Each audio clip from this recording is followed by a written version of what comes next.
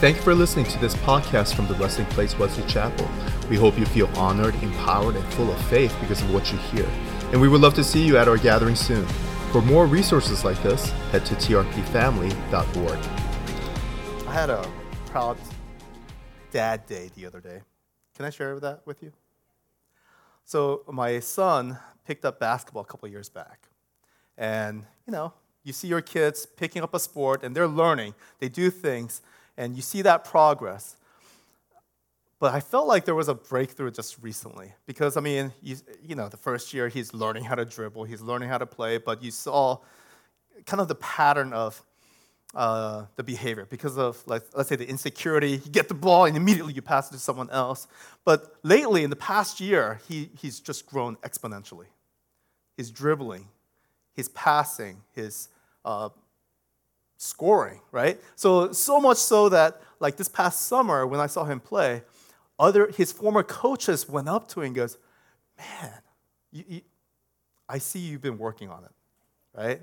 So, we've seen that.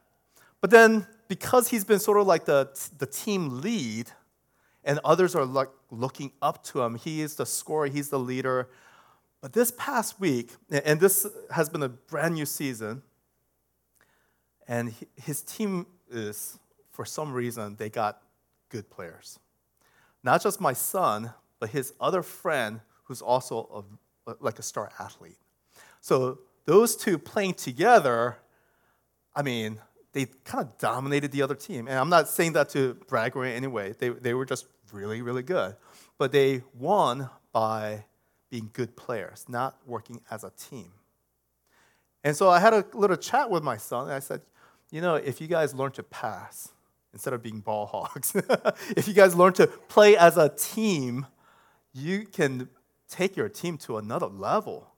I shared that with him, and I kind of joked about it because the way he was playing even his video game, I was like, man, you're playing video games just like you play on the field, like you're such a ball hog, and then I joked around with him. And this past Saturday, just yesterday, the team's playing, and of course, his friend is doing well, he's doing well. But then I see him taking another step and passing. Not just passing to the strong players, but passing to the younger players, the inexperienced players. He's giving others the opportunity to rise up to their positions. It was a proud moment, you got to understand. Because he wasn't thinking about himself. Because I've seen their other games. I've seen where it looked like they were competing against each other, not against the other team, of who can score more. Do you understand? But this game he was out to raise up his team members. And I was like, that's maturity. That's leadership. And I couldn't tell you how proud I am to see a character that says, it's not about me. It's about everyone around me to raising up their level. And that's what pastors do. This is what we do as pastors. And the pastors of the Resting Place, we say we have faith for everyone. So we empower everyone. We honor everyone. And we want to raise up you guys to rise to your identity, your calling, right? And we want to give you the opportunity. So when I see that in the younger generation, I'm like, there's hope, right? So that's my proud dad moment. But I say that because there is a team Jesus that we play for. This is the church that we seek to honor everyone, empower everyone, and have faith for everyone. That is our mission statement. That means we will do everything we can to be the church that God has called us to be. To equip the saints, not just the superstars who does all the work, but from the youngest to the oldest, to rise up, to be empowered, to grow in faith. And this couple weeks back, these last few weeks, we celebrated our 5-year birthday of our church, of the resting place. We have 3 campuses now in Carrollwood, Wesley Chapel, and obviously our hub, the Tampa campus, where a lot of our activities happen. And so 3 weeks back, when we embarked on this new season, we said, we are the resting place. We are TRP. And this is where you see some awesome t-shirts. And so we gave out the shirt to say, we are, not I am, we are. And it was to talk about the collective, who we are as a church. And that church, the call of our church, stems from Ephesians 2, where it says, to consider his words that we are fellow citizens with the saints and members of the household of God, built on the foundation of the apostles and prophets, Christ Jesus himself being the cornerstone, in whom the whole structure, being joined together, grows into the holy temple in the Lord.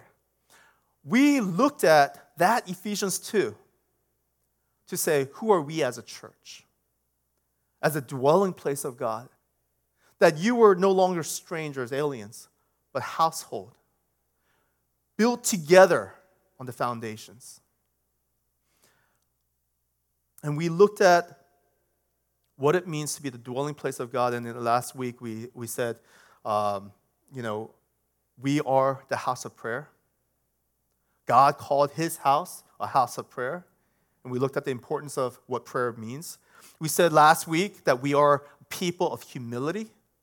Humility is a character attribute that is self-denying. It's to seek the honor of those around us, to raise them up.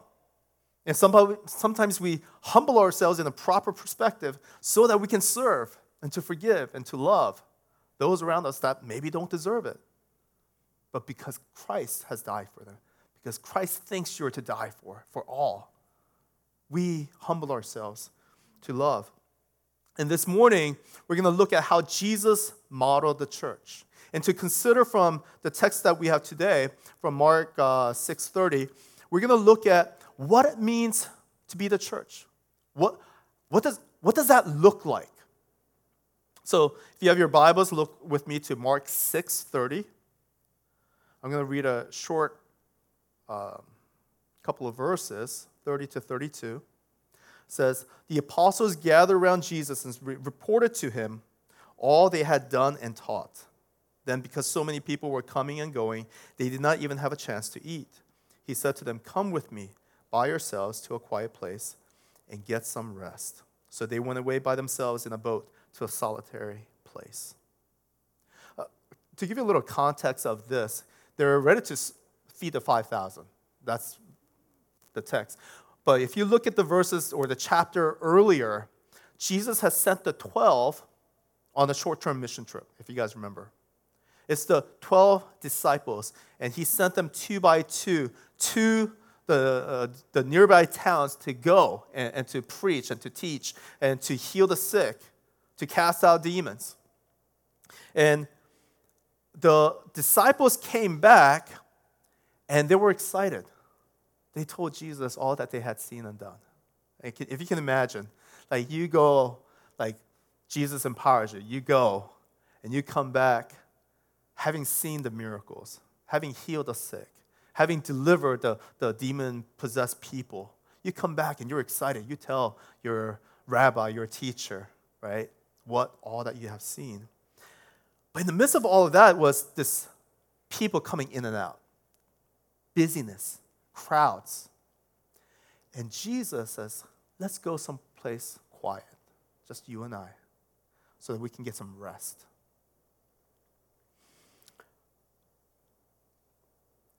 Jesus invited his disciples, his missionaries, to come away with him to a quiet place to get some rest.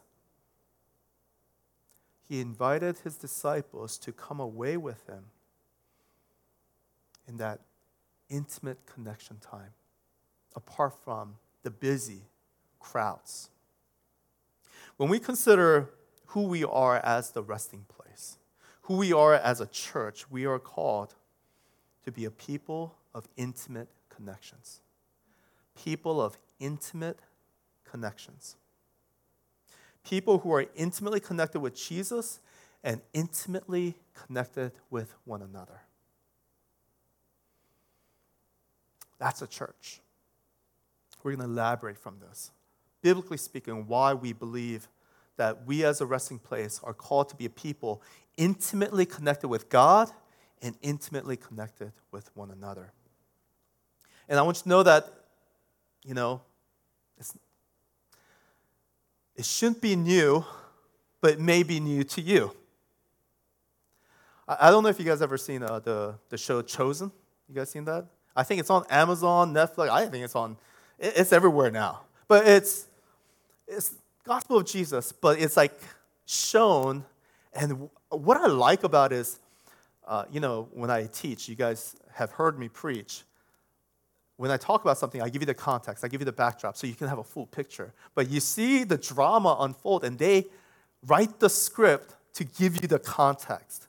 They write the words of kind of the feel of what these disciples or the people have suffered and experienced. So when Jesus comes along and said the things in the Bible, it gives the proper context, and you're like, it's a full picture.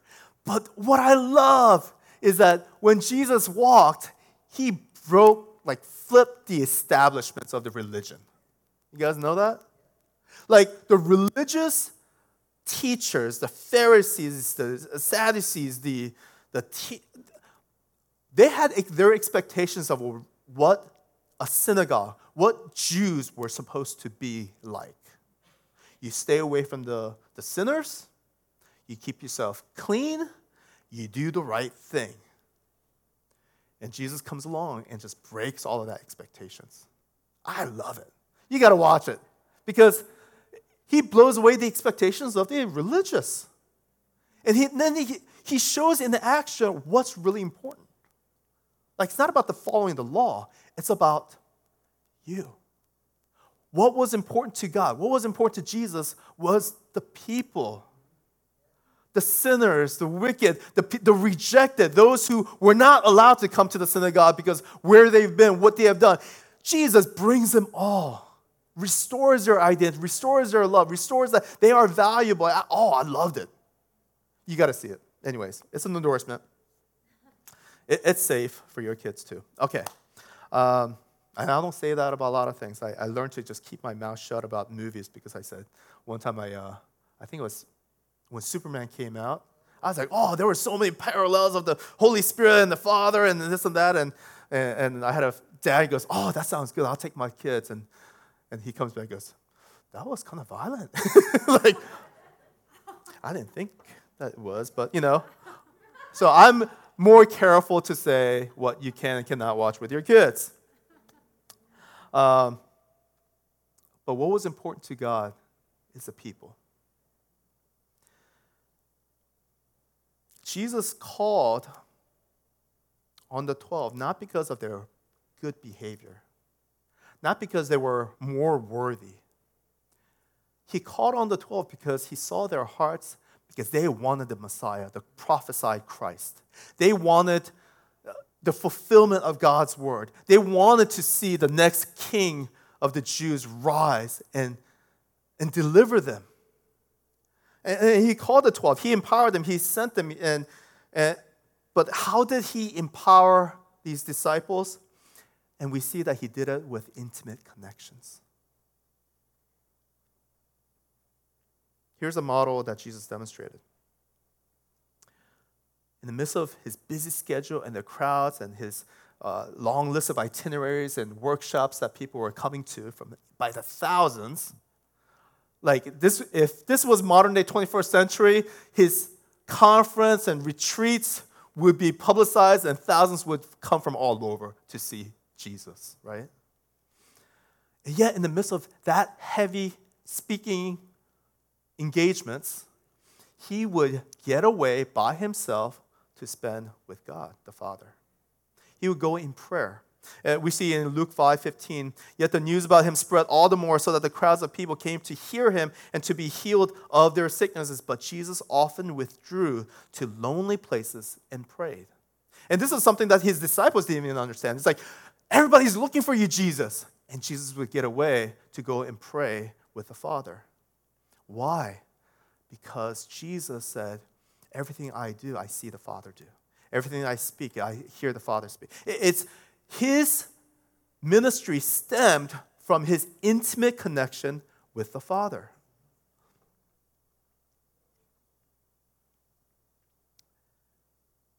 And from what he has seen, from the relationship with the Father, he showed it to the disciples.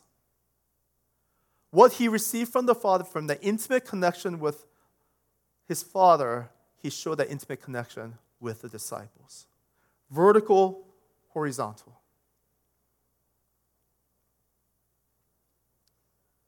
Jesus, healed so many people and so many crowds followed him. In a time, especially today, when fame seems like everybody wants it, Anybody who has a TikTok and Instagram or Facebook, like you want followers. You want thousands and hundreds of thousands or millions of followers, and people want.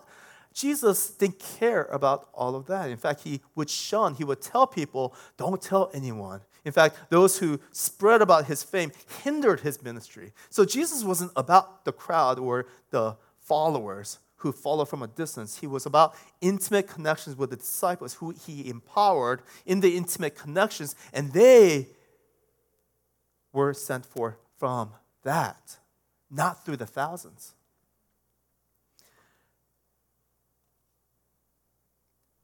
Everything Jesus did was from the intimate connection with the Father. John 5:19 says, I tell you the truth, the Son can do nothing by himself. He can only do what he sees the Father doing, because whatever the Father does, the Son also does. So this is the model that Jesus showed. I have intimate connection with the Father. I show intimate connection with you. And then after he demonstrated that, he taught the disciples, if you remain in me, my connection with you, then you will be able to do. John 15:5, it says, I am the vine, you are the branches. If a man remains in me and I in him, he will bear much fruit. Apart from me, you can do nothing. If anyone does not remain in me, he is like a branch that is thrown away and withers. Such branches are picked up, thrown into the fire and burned. If you remain in me and my words remain in you, ask whatever you wish and it will be given you.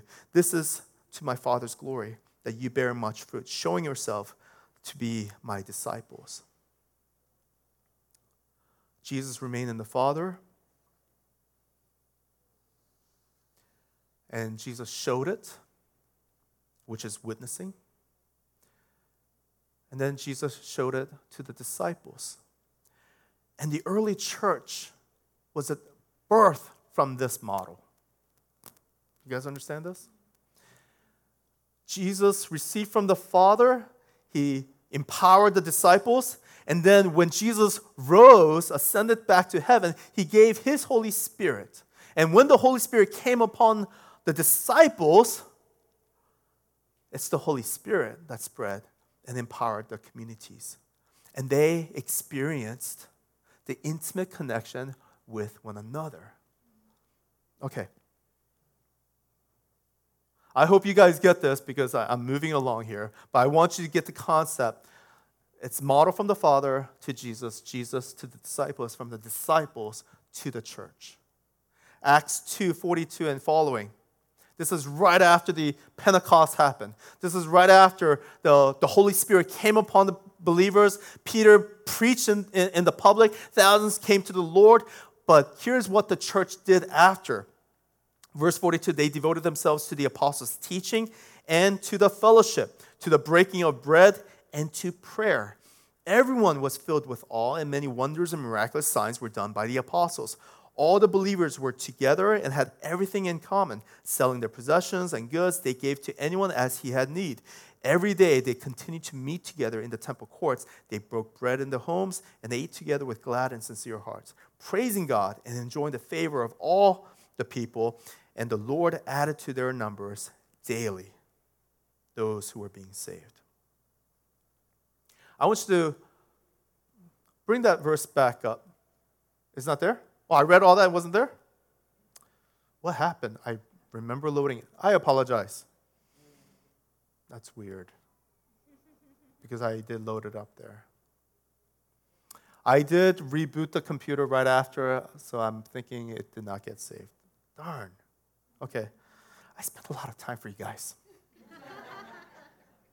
All right. So be good listeners. Be good listeners. I want to bring your attention to verse 42 where they said they devoted themselves to the apostles' teaching and to the fellowship. And to the fellowship. You know, in the church today, we throw around that word fellowship a lot. Like with every cup of coffee that we serve. Right? Like every pie, every food. Would you like to have fellowship? Well, join our fellowship. And often the fellowship means we have some food, which I love. But just because you serve food doesn't mean we have fellowship. You guys understand? So I don't want to be careless with a word being synonymous with hanging out with food. The word fellowship is koinonia in the Greek, and that word means to fellowship or sharing with someone of something. It's a relationship where people share some common interest, something common. There's a common denominator that comes together. Koinos is the word fellow. The root word of koinonia is fellow. It's a person. It's when the act of bringing the persons together. That's fellowship. Theologically speaking, the biblical fellowship is when the fellows, the people, like you and me, come together, and it's the Holy Spirit. That's the common denominator. You guys understand? What is that common thing that brings people together? For the church, it's the Holy Spirit. Fellowship began after the birth of the church. The fellowship began after the Pentecost, after the Holy Spirit was given. And people experienced fellowship. How is that different from hanging out with somebody that you like? Well, people you like, you can hang out without the Holy Spirit. You can just share about football. You can share about your common interests. You can have fellowship in a secular way that is not biblical fellowship. But true biblical fellowship is when God's Holy Spirit is at the very center that sandwiches that relationship. My kids, when they were little, I would say, one kid come and I would hug, and the other kid would come behind me and goes, Daddy, hug. That's the fellowship. You guys understand? Where God is at the center and we hug one another with God's Holy Spirit. Holy Spirit hug. Yeah, I like that one. So, fellowship is the kind of relationship when you have it, you know it. This is hard to describe. You can have good friendship. You can have good hangout. But just because they come from church doesn't mean we have fellowship. Fellowship happens when you talk with somebody, even first time. But when there's this peace of God there, and you know it, and your heart is drawn to one another, you know you're having fellowship. And there was no coffee involved, which blows my mind. But you can have fellowship because the Holy Spirit is a spirit that we drink from that joins us together. So, as a church, the resting place, what does it mean for us to be the church of intimate connections? What does that mean? Does that mean we should have more get-together at Matthews and Roberto's? Which we love, but that's not what we're talking about. To be a church that has intimate connection with God and intimate connection with one another means that we have to believe in it, and we have to own it. We have to really believe that there is value in the church. In the past 3 years, and you guys probably have witnessed this, especially here in Florida and across the country, with the introduction of this one virus, has changed the face of the church around the world. I wish I wasn't making this up, but because of this virus, people were in so fear, and the government said they were trying to protect us. They said, you cannot meet, you cannot have church, you cannot gather to worship your God, you cannot sing. If you're going to meet, then you can't sing. Because why? Projection of... You guys remember reading all of this? I wish I was making it up. But pastors and churches were being arrested for meeting on Sunday mornings. It was ridiculous. What was another ridiculous? It wasn't just the government. It was the people, the church people, who were cursing out other churches who decided to meet. They were cursing other people who decided that they're going to worship God, to praise God, to give Him the glory. I wish I wasn't making this up. But it was craziness in the last 3 years. So what did they argue for? And please allow me to say, I'm not downplaying what coronavirus did. I had it. I think Jimmy had it. There were some scary moments that our members, myself included, endured, experienced, and we have seen people die from this, personally. So I'm not downplaying that. But what I'm saying is, this fear reveals something so deep within the church that has pre-existed. You guys understand? It pre-existed the coronavirus, but the coronavirus and what it did to the culture brought up to surface that which existed. And that is what the Bible says versus what your opinion says matters. What you think of the church versus what you think about God. It really surfaced our value system in the way we lived.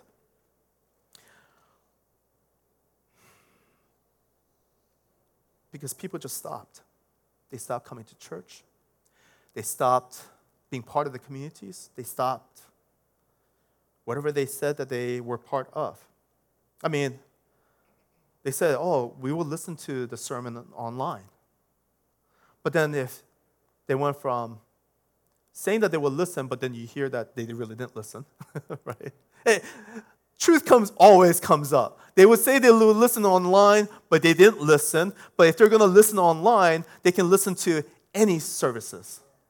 So if they listen to any services, any preacher online, why should I be part of this church? And if it's okay, if it's all about just listening to a sermon online, then I can worship by myself. Why do I really need the church? Even when the church reopened, what did people do? They used that as an excuse. I can worship God by myself at home. Because that's what I've been doing for the last 2 years. And that's what I'll keep doing. I don't need to be part of any community because I am my own church. I can have it online. You guys see how this logic played out? Where people said, I don't need the church. And it became this all-consumer, self-centered mindset, and it wasn't biblical church. And I can hear some of you guys might be thinking, I can have church by myself whenever I want. I have my faith. It's a personal thing. I understand where you're coming from, and I don't want to say that, hey, I'm not pushing, first of all, for you to religiously attend any religious institute, because it's the law, it leads to salvation. I'm not saying any of that. I'm not pushing that agenda, but I'm saying if you have been saved, if you believe Jesus Christ is your Lord and Savior, you have the Holy Spirit in you, you want His church, the bride that He died for. If you proclaim Jesus Christ as your Lord, you want what He wants you to have, and that is His church, who has intimate connection, and He is intimately connected. He has empowered His servants, the teachers, the preachers. He has empowered the servants to raise you up, to empower you, to love you, to be there for you. He has died for the church. He is coming back for the church, His bride. And for us to say very loosely, oh, I can do it by myself, that is some egotistical arrogance. Really. to say, okay, it's about just me and God, but what about the rest of the Bible? What about the church that he said he would take up? Are you part of that? This cultural shift because of the single virus brought to surface what's really at the heart of the people.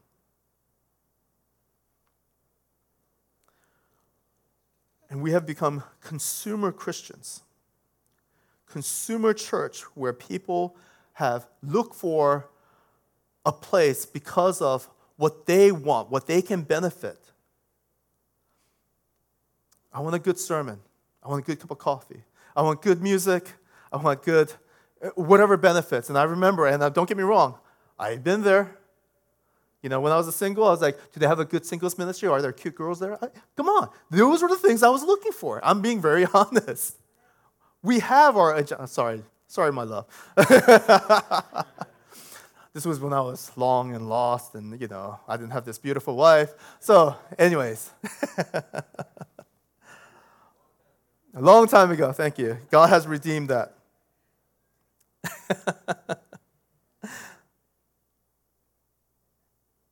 What I'm saying is that the church is not a buffet for you to a la carte pick and choose. It is the menu that the Lord has provided and said, this is it.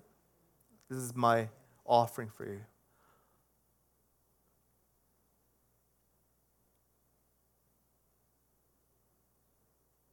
As the resting place, we look and ask, what does it mean to be the resting place? And it says Ephesians 2:19. We don't have that still? Actually, that was from the last week's message too. 2:19. So then you are no longer strangers and aliens. That means outsiders. Those who were excluded. But you are fellow citizens, insider, with the saints and members of the household of God, family, built on the foundation of the apostles and prophets, Christ Jesus himself being the cornerstone, in whom the whole structure. You are not the whole church. You are a brick of the structure. You play one piece of the puzzle of the whole structure that God has ordained as a church, in whom the whole structure being joined together grows into a holy temple in the Lord. In him you also are being built together into a dwelling place for God by the Spirit. You are being built up. You are being raised up. That's a present, active thing happening, is you are being built up. That is our New Testament church. That is the resting place. You were an outsider, but you're an insider.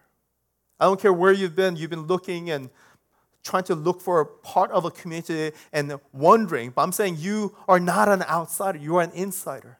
If you want to be part of this church, you are an insider because it's the heart of Jesus. It is because of his Holy Spirit who empowers and who enables us to be one through the intimate connections of the Holy Spirit. It is not enough for us to have faith in Christ, but to be part of the bigger picture of his household. We have to be part of God's team, not individual sport.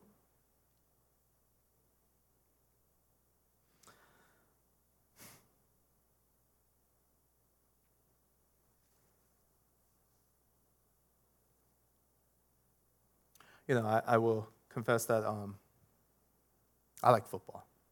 So I'm glad the football season started. I'm granted it's in the preseason. But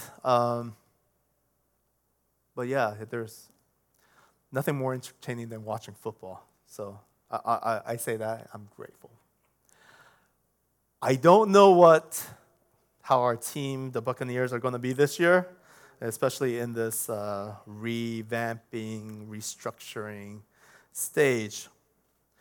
But I do know that the beauty of watching football is that when we watch, let's say, Sunday afternoon and watch a game, did you know that there are people all around the world, all across the country, watching and cheering for the same team? Which is beautiful if you think about it. I don't know if you ever think about it that way. You have screens, you have people in the stands and out of the stands, in the living rooms, on offices, or wherever, large screen, small screen, monitors. Yeah. But when we watch, we aim for the same goal. And when we aim for the same goal and they achieve, we can cheer together, yell together, don't curse together, but, we proclaim in unison of what we see our team do, right? Which is a beautiful thing. But let me bring to your attention that after the game is done, we go our separate ways and do our own thing. People go back to their work schedule, kids go back to their school schedule, and, the requirements, the family, whatever our responsibility is, we go back to our normal living. None of us get muddied or tackled, bruised. When it's over, it's over. We were spectators. We were not players. Jesus has many fans, but he has fewer members who are part of his Jesus team. There are those who get down and dirty to do his mission work. It's so easy for the spectators who are watching from the screen to yell, "Why didn't you do that?" when they didn't have to face the opponent, 350-pound opponent trying to clobber them. It's so easy for us to criticize they missed the play or they failed to do that, questioning the coach, questioning the plays when we are not on the field as spectators.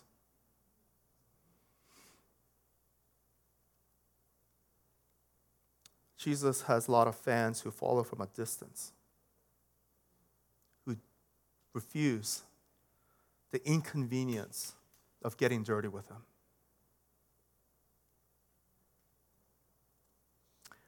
The question we must ask ourselves is whether we are Jesus fans or disciples who follow. And when I say follow, I'm not talking Instagram, Facebook. We're talking followers as disciples who walk the walk of Jesus, who follow the coach, who are part of the team, who are part of the greater mission, who hear directly from the coach, directly from the Lord, and say, "I am with you, do this." You guys see the difference?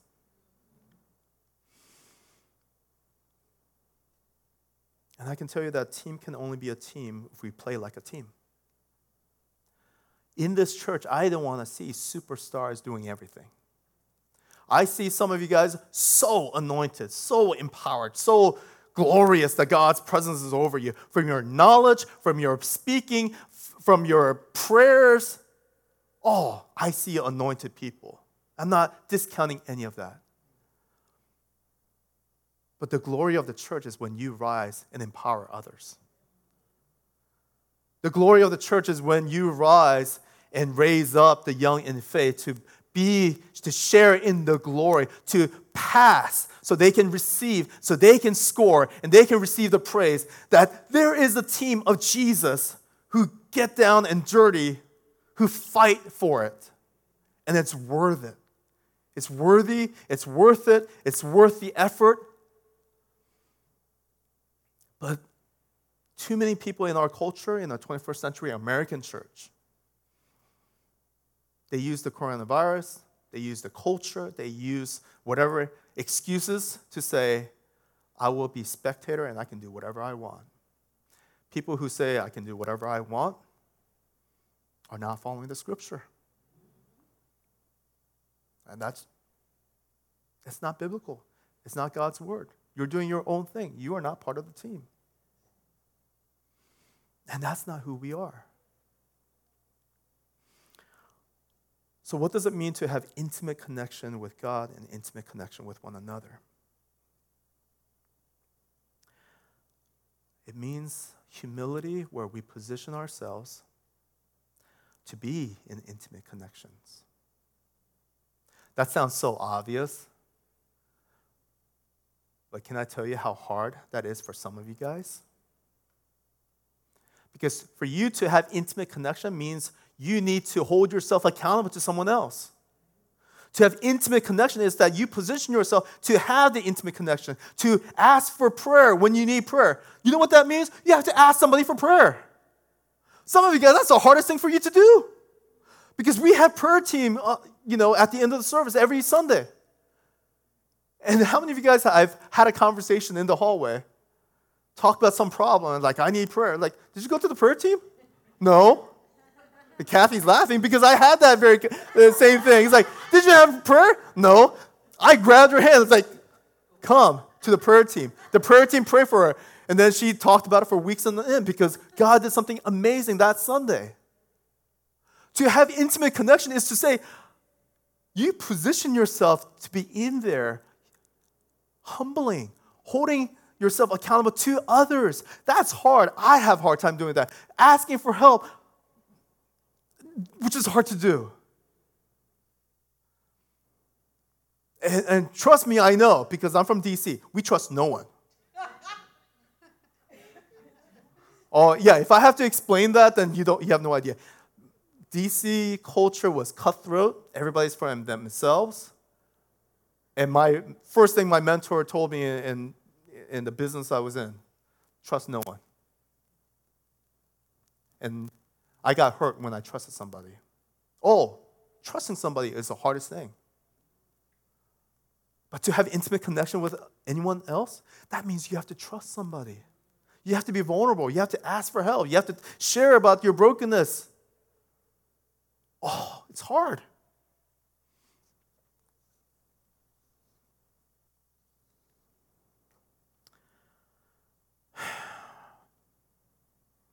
And I was thinking, why is it so hard for some people? Because one, if we confess, it leaves us so vulnerable.